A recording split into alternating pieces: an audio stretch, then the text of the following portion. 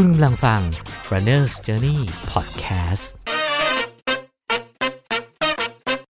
สวัสดีครับขอต้อนรับเข้าสู่ Runner's Journey Podcast นะครับตอนที่270นะครับเอาละฮะวันนี้เช้าวันนี้นะฮะก็คิดว่าน่าจะแชร์ประสบการณ์สำคัญอีกช่วงหนึ่งของชีวิตนะฮะก็คือการพยายามทำเวลาวิ่ง 10K ให้ได้ต่ำกว่า50นาทีนะฮะสำหรับบางคนแล้วอาจจะทำได้อยู่แล้วนะฮะสำหรับบางคนอาจจะ40กว่าผมเห็นเยอะนะฮะในหมู่นักวิ่งที่เป็นแฟนเพจหรือว่าเพื่อนนักวิ่งด้วยกันนะฮะการวิ่งให้ได้ต่ำกว่า50นาทีเนี่ยสำหรับนักวิ่งชายเนี่ยก็น่าจะเป็นระดับกลางๆเนาะนะฮะระดับกลางๆเพราะว่าเดี๋ยวนี้วิ่งกันไวมากขึ้นแต่สำหรับผมแล้วเนี่ยในฐานะนักวิ่งที่เป็นนักวิ่งเพจ7เพจ8เงี้ยนะฮะก็มันก็คือความท้าทายอย่างหนึ่งนะฮะสถิติส่วนตัวนะครับเคยวิ่งได้ดีสุดคือ52นาทีนะฮะเมื่อสักปีกว่าๆมาแล้วในงานSee You Tomorrow Run นะฮะตอนนั้นวิ่งไป52นาทีสนามค่อนข้างเป็นเนินนะฮะที่ค่ายทหารที่สัตหีบนะฮะก็เลยคิดว่ามันน่าจะทำได้ดีกว่านั้นนะฮะน่าจะได้49นาที 49.59 อะไรประมาณนี้ก็คิดว่าน่าจะได้ก็เลยคุยกับเจเลนะฮะคุยกับเจเลโค้ชเจเลนะฮะเพราะว่าเห็นโค้ชเจเลเขาทำโปรเจกต์35นั่นซึ่งการดูไลฟ์ในวันนั้นหรือการคุยกับเจเลในคืนก่อนที่เขาจะทำสถิติในวันนั้นนะฮะก็เป็นจุดประกายนะฮะว่าน่าจะทำ PB ตัวเองให้ได้สำเร็จนะฮะก่อนที่จะอายุ50นะฮะซับ50ก่อน50มันก็เป็นไอเดียที่น่าสนใจเนาะเพราะอีกปีเดียวก็จะ50แล้วนะฮะก็เลยคุยกับเจเลแล้วก็เจเลก็จัดโปรแกรมให้นะครับแต่นะฮะมีแต่มันเกิดเหตุการณ์ขึ้นเมื่อวานก่อนนะฮะมีคุณหมอท่านหนึ่งเป็นนักวิ่งนะฮะเกิด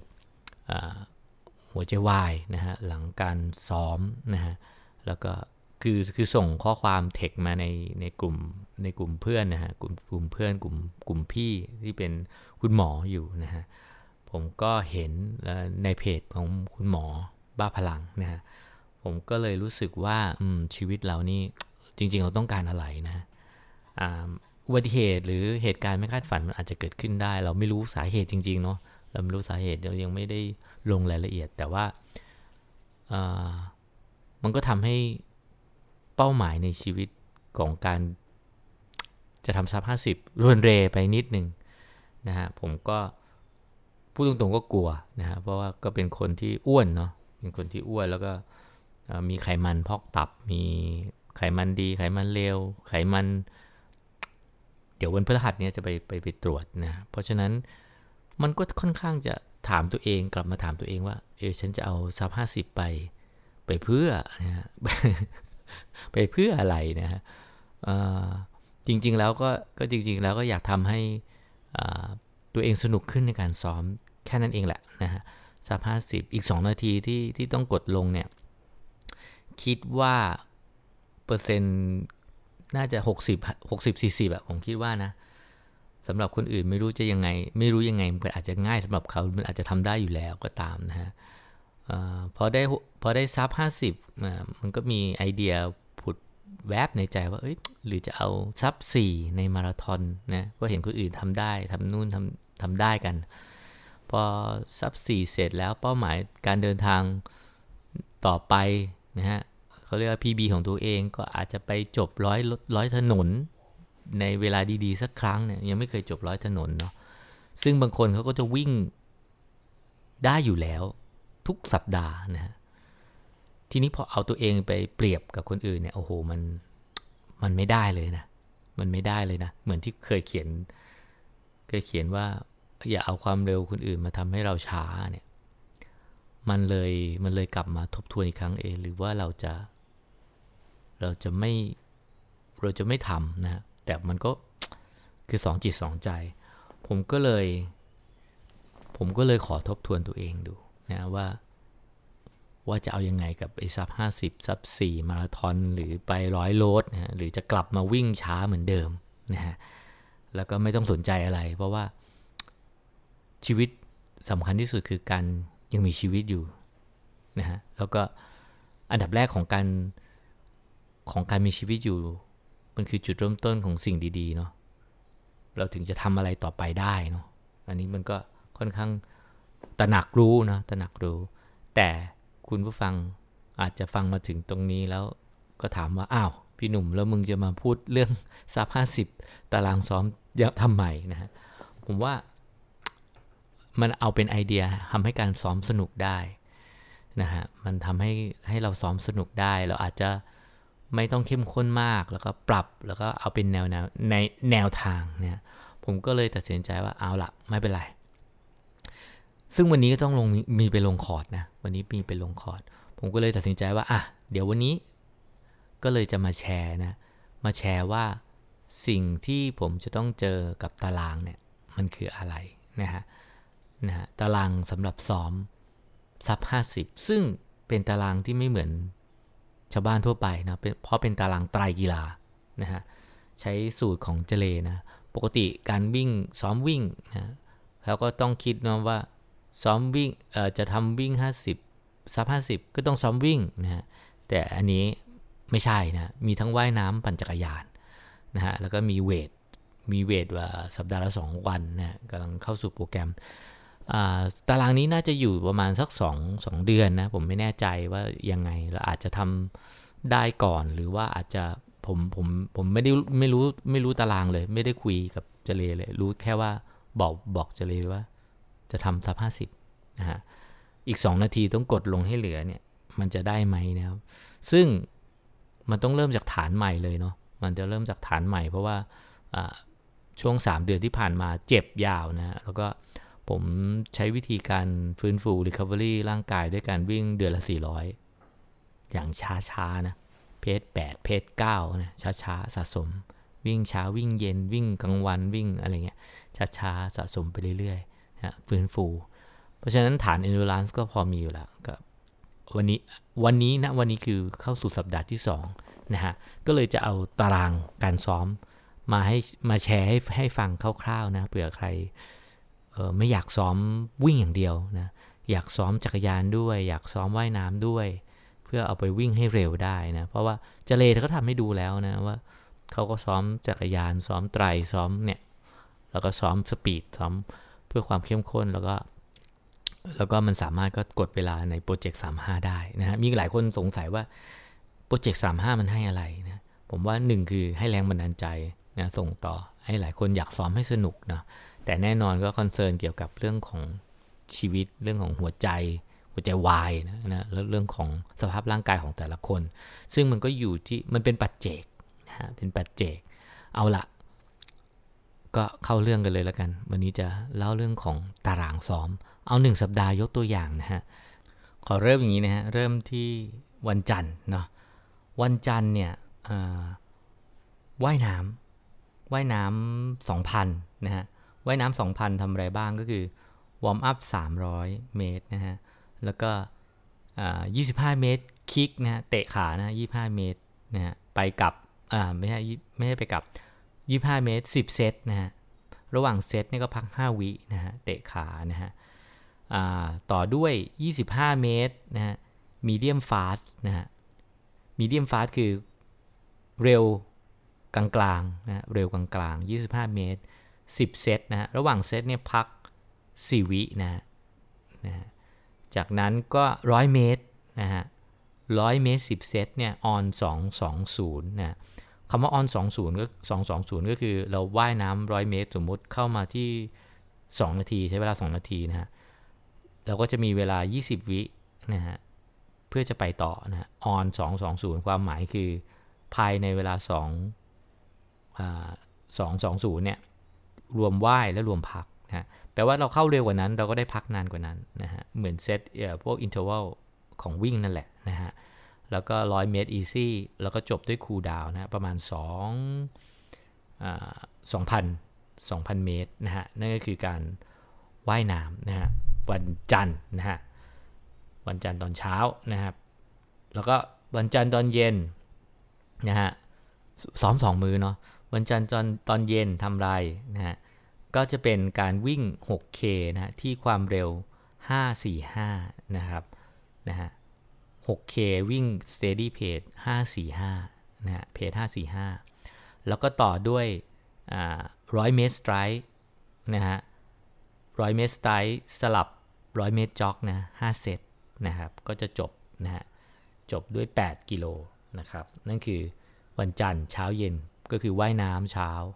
แล้วก็วิ่งเย็นนะครับ2มื้อเนาะเสร็จแล้วต่อด้วยวันอังคารทำอะไรวันอังคารปั่นจักรยาน40กิโล steady pace อยู่ที่ประมาณ30 AV 30นะฮะเป็น steady pace นิ่งๆแล้วก็ลงมาวิ่งนะฮะวิ่งด้วยเพจ5นะฮะนั่นคือเมื่อวานทำไปผมวิ่งเพจ5ไม่ได้นะวิ่งได้แค่503นะฮะก็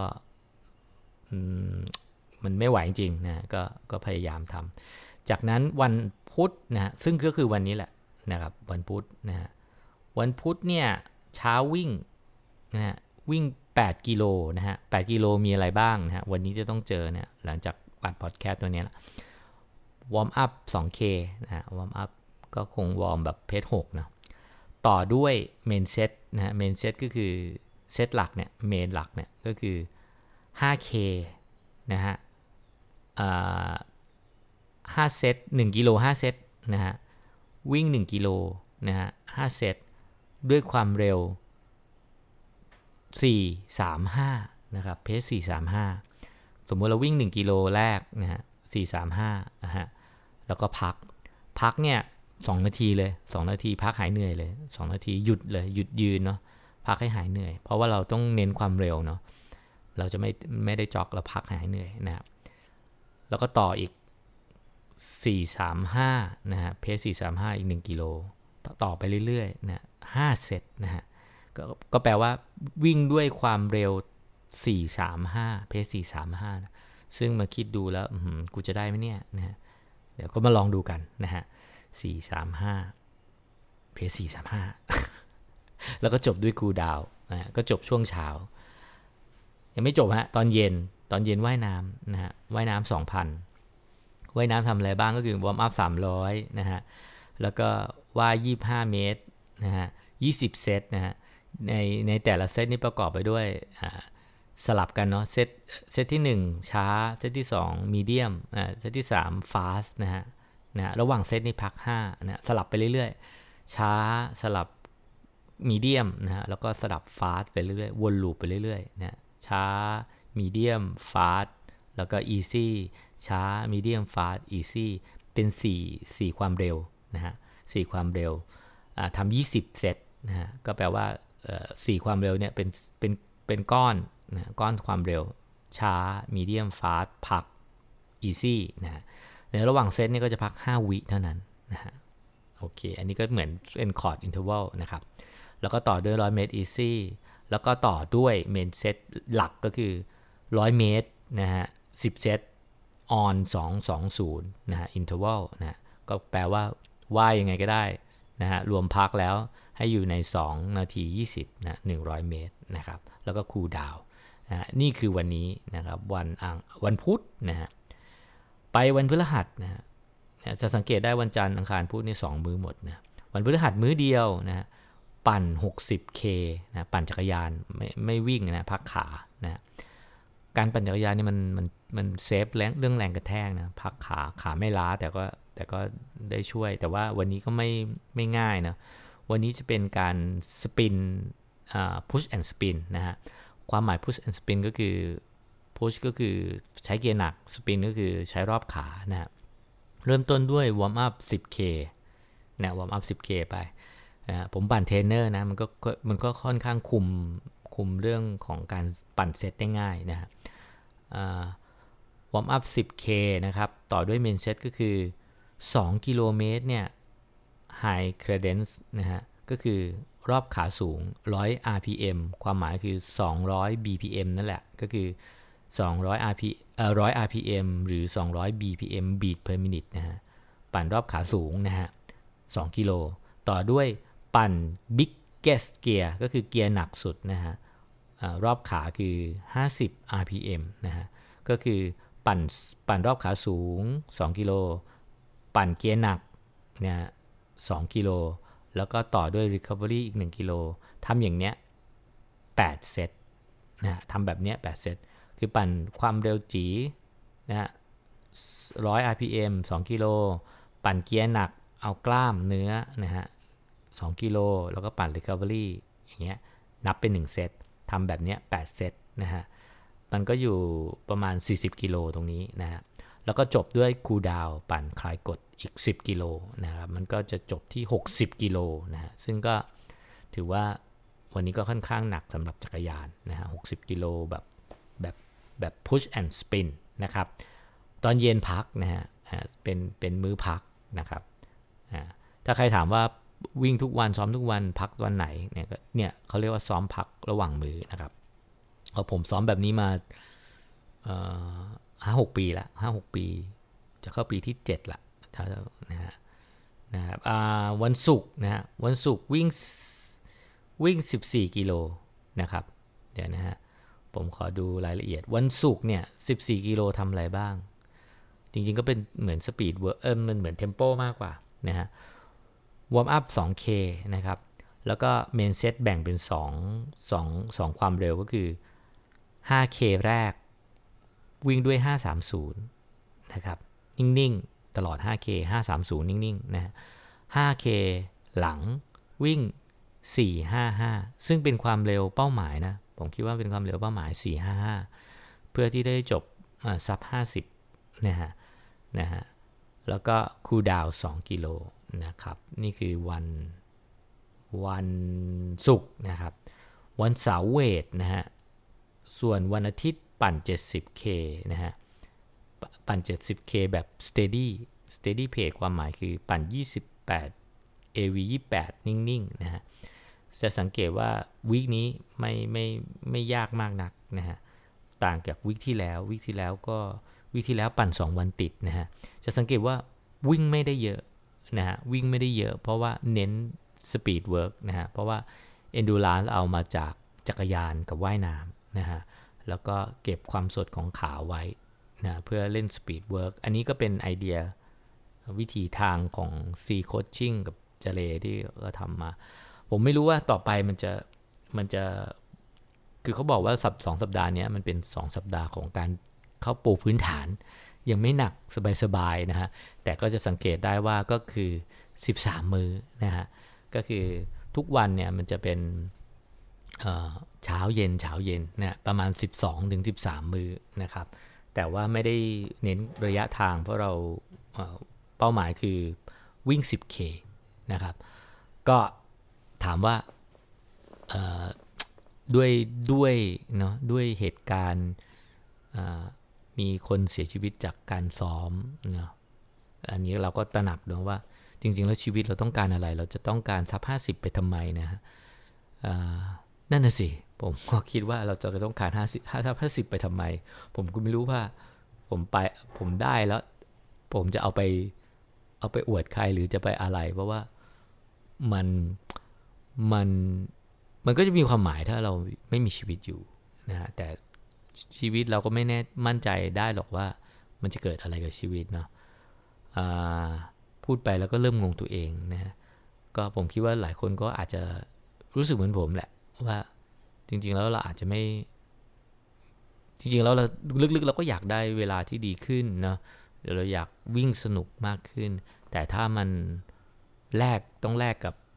ความเสี่ยงหรืออะไรเงี้ยมันก็อาจจะไม่คุ้มเนาะซึ่งเดี๋ยวเราอาจจะต้องรอผลนะฮะรอผลว่าผลการตรวจเลือดนะผลการไปตรวจสุขภาพประจำปีวันพฤหัสนี้ที่จะถึงเนี่ยผลออกมาเป็นยังไงเนาะแล้วก็อาจจะต้องคุยกับคุณหมอเพิ่มขึ้นถึงอาการสิ่งที่เกิดขึ้นเนาะหลายคนกังวลเนาะว่าถ้ามันไม่แสดงอาการเนี่ยเราจะมีโอกาสเช็คตัวเองได้ยังไงบ้างนะฮะแต่ผมเชื่อว่านะการวิ่งยังไงก็วิ่งเพื่อสุขภาพเนี่ยดีที่สุดนะด้วยความเร็วที่ไม่เร็วเกินไปนะแล้วก็ โอเคอาจจะมีเร็วบ้างมีอินเทอร์วัลบ้างมีสปีดบ้างนะฮะแต่สำคัญที่สุดก็คือน่าจะเป็นเรื่องของการพักผ่อนนะการพักผ่อนแล้วก็การตรวจสุขภาพประจำปีนะครับเอาเรื่องตารางซ้อมมาแชร์ให้ฟังก็จะเห็นได้ว่าวันนี้น่าจะได้ประโยชน์เรื่องของการซ้อมในแบบนักไตรนะนักไตรซ้อมแบบนี้ก็คือมีทั้งปั่นด้วยมีทั้งว่ายด้วยเอาเรื่องของปั่นกับว่ายมาเป็นเรื่องของ endurance เรื่องของเบสของความแข็งแรงนะเรื่องของหัวใจนะเรื่องของหัวใจส่วน speed work นะฮะซ้อมด้วยการวิ่งเพราะเราจะต้องวิ่งในที่สุดเราต้องวิ่งแล้วก็ต้องมีstrength training พวกเวทนิดหน่อยนะประมาณ2 มื้อต่อสัปดาห์อันนี้ผมกะของผมเองนะเพราะผมก็เหมือนรักษาฝากนิดนึงมีคนถามหลายคนว่าตกลงแล้วเรื่อง IT band เนี่ยฝังเข็มช่วยไหมนะฮะหรือการที่ผมไปทำนั่นทำนี่เนี่ยมันช่วยไหมผมบอกงี้นะมันเหมือนเราไปรักษาโรคทุกโรคเนาะเราต้องรู้ว่าเราต้องแก้ที่สาเหตุนะฮะไอการฝังเข็มการไปทำนู่นทำนี่ยิงเลเซอร์นู่นนี่มันคือเหมือนเราไปหาหมออ่ะมันปลายทางแล้วอะมันบ้านปลายอะเราไปเพื่อแก้อาการตามอาการเนี่ยฝังเข็มเนี่ยแก้ตามอาการแต่จริงๆแล้วเราต้องรู้ว่าเราป่วยเพราะอะไรเหมือนเราเป็นโรคอ้วนหรือเราเป็นไขมันเนี่ยเราเป็นเพราะอะไรเป็นเพราะอาหารที่กินนะฮะเป็นเพราะอาหารที่กินเป็นเพราะพฤติกรรมเป็นเพราะการไม่ออกกำลังกายหรือเปล่าเช่นเดียวกันกับพวก IT band เราเป็นเพราะอะไรนะคือการฝังเข็มมันปลายทางนะถามว่าช่วยได้ไหมช่วยบรรเทานะในเปอร์เซ็นต์ที่ไม่เยอะนะแต่ถ้าใครอยากจะไปแก้ในจุดที่เป็นจุดจริงๆมันก็ควรจะแก้ที่พฤติกรรมเช่นการทำงานนั่งทำงานนานกล้ามเนื้อก้นไม่ได้ออกแรงการบริหารท่าทางนะกายภาพที่ดีที่สุดคือพฤติกรรมระหว่างชีวิตระหว่างประจำวันเนาะได้ใช้กล้ามเนื้อที่ถูกส่วนได้บริหารกล้ามเนื้อที่ถูกส่วนผมคิดว่าอย่างนี้ไอ้พวกท่าบริหารเนี่ยมันก็คือปลายทางนั่นแหละนะมันก็คือมาทีหลังแต่สิ่งสำคัญคือพฤติกรรมที่เราใช้ในชีวิตประจำวันมากกว่าเช่นการไม่นั่งนานเกินไปเนาะการเล่นกีฬาที่มันได้ใช้กล้ามเนื้อในทุกส่วนโอเควิ่งอาจจะถ้าโฟกัสก้นไม่ได้มากหรือเราอาจจะทำอย่างอื่นเราอาจจะเล่นโยคะพิลาทิสหรือเล่นแบบอื่นเพื่อช่วยให้มัน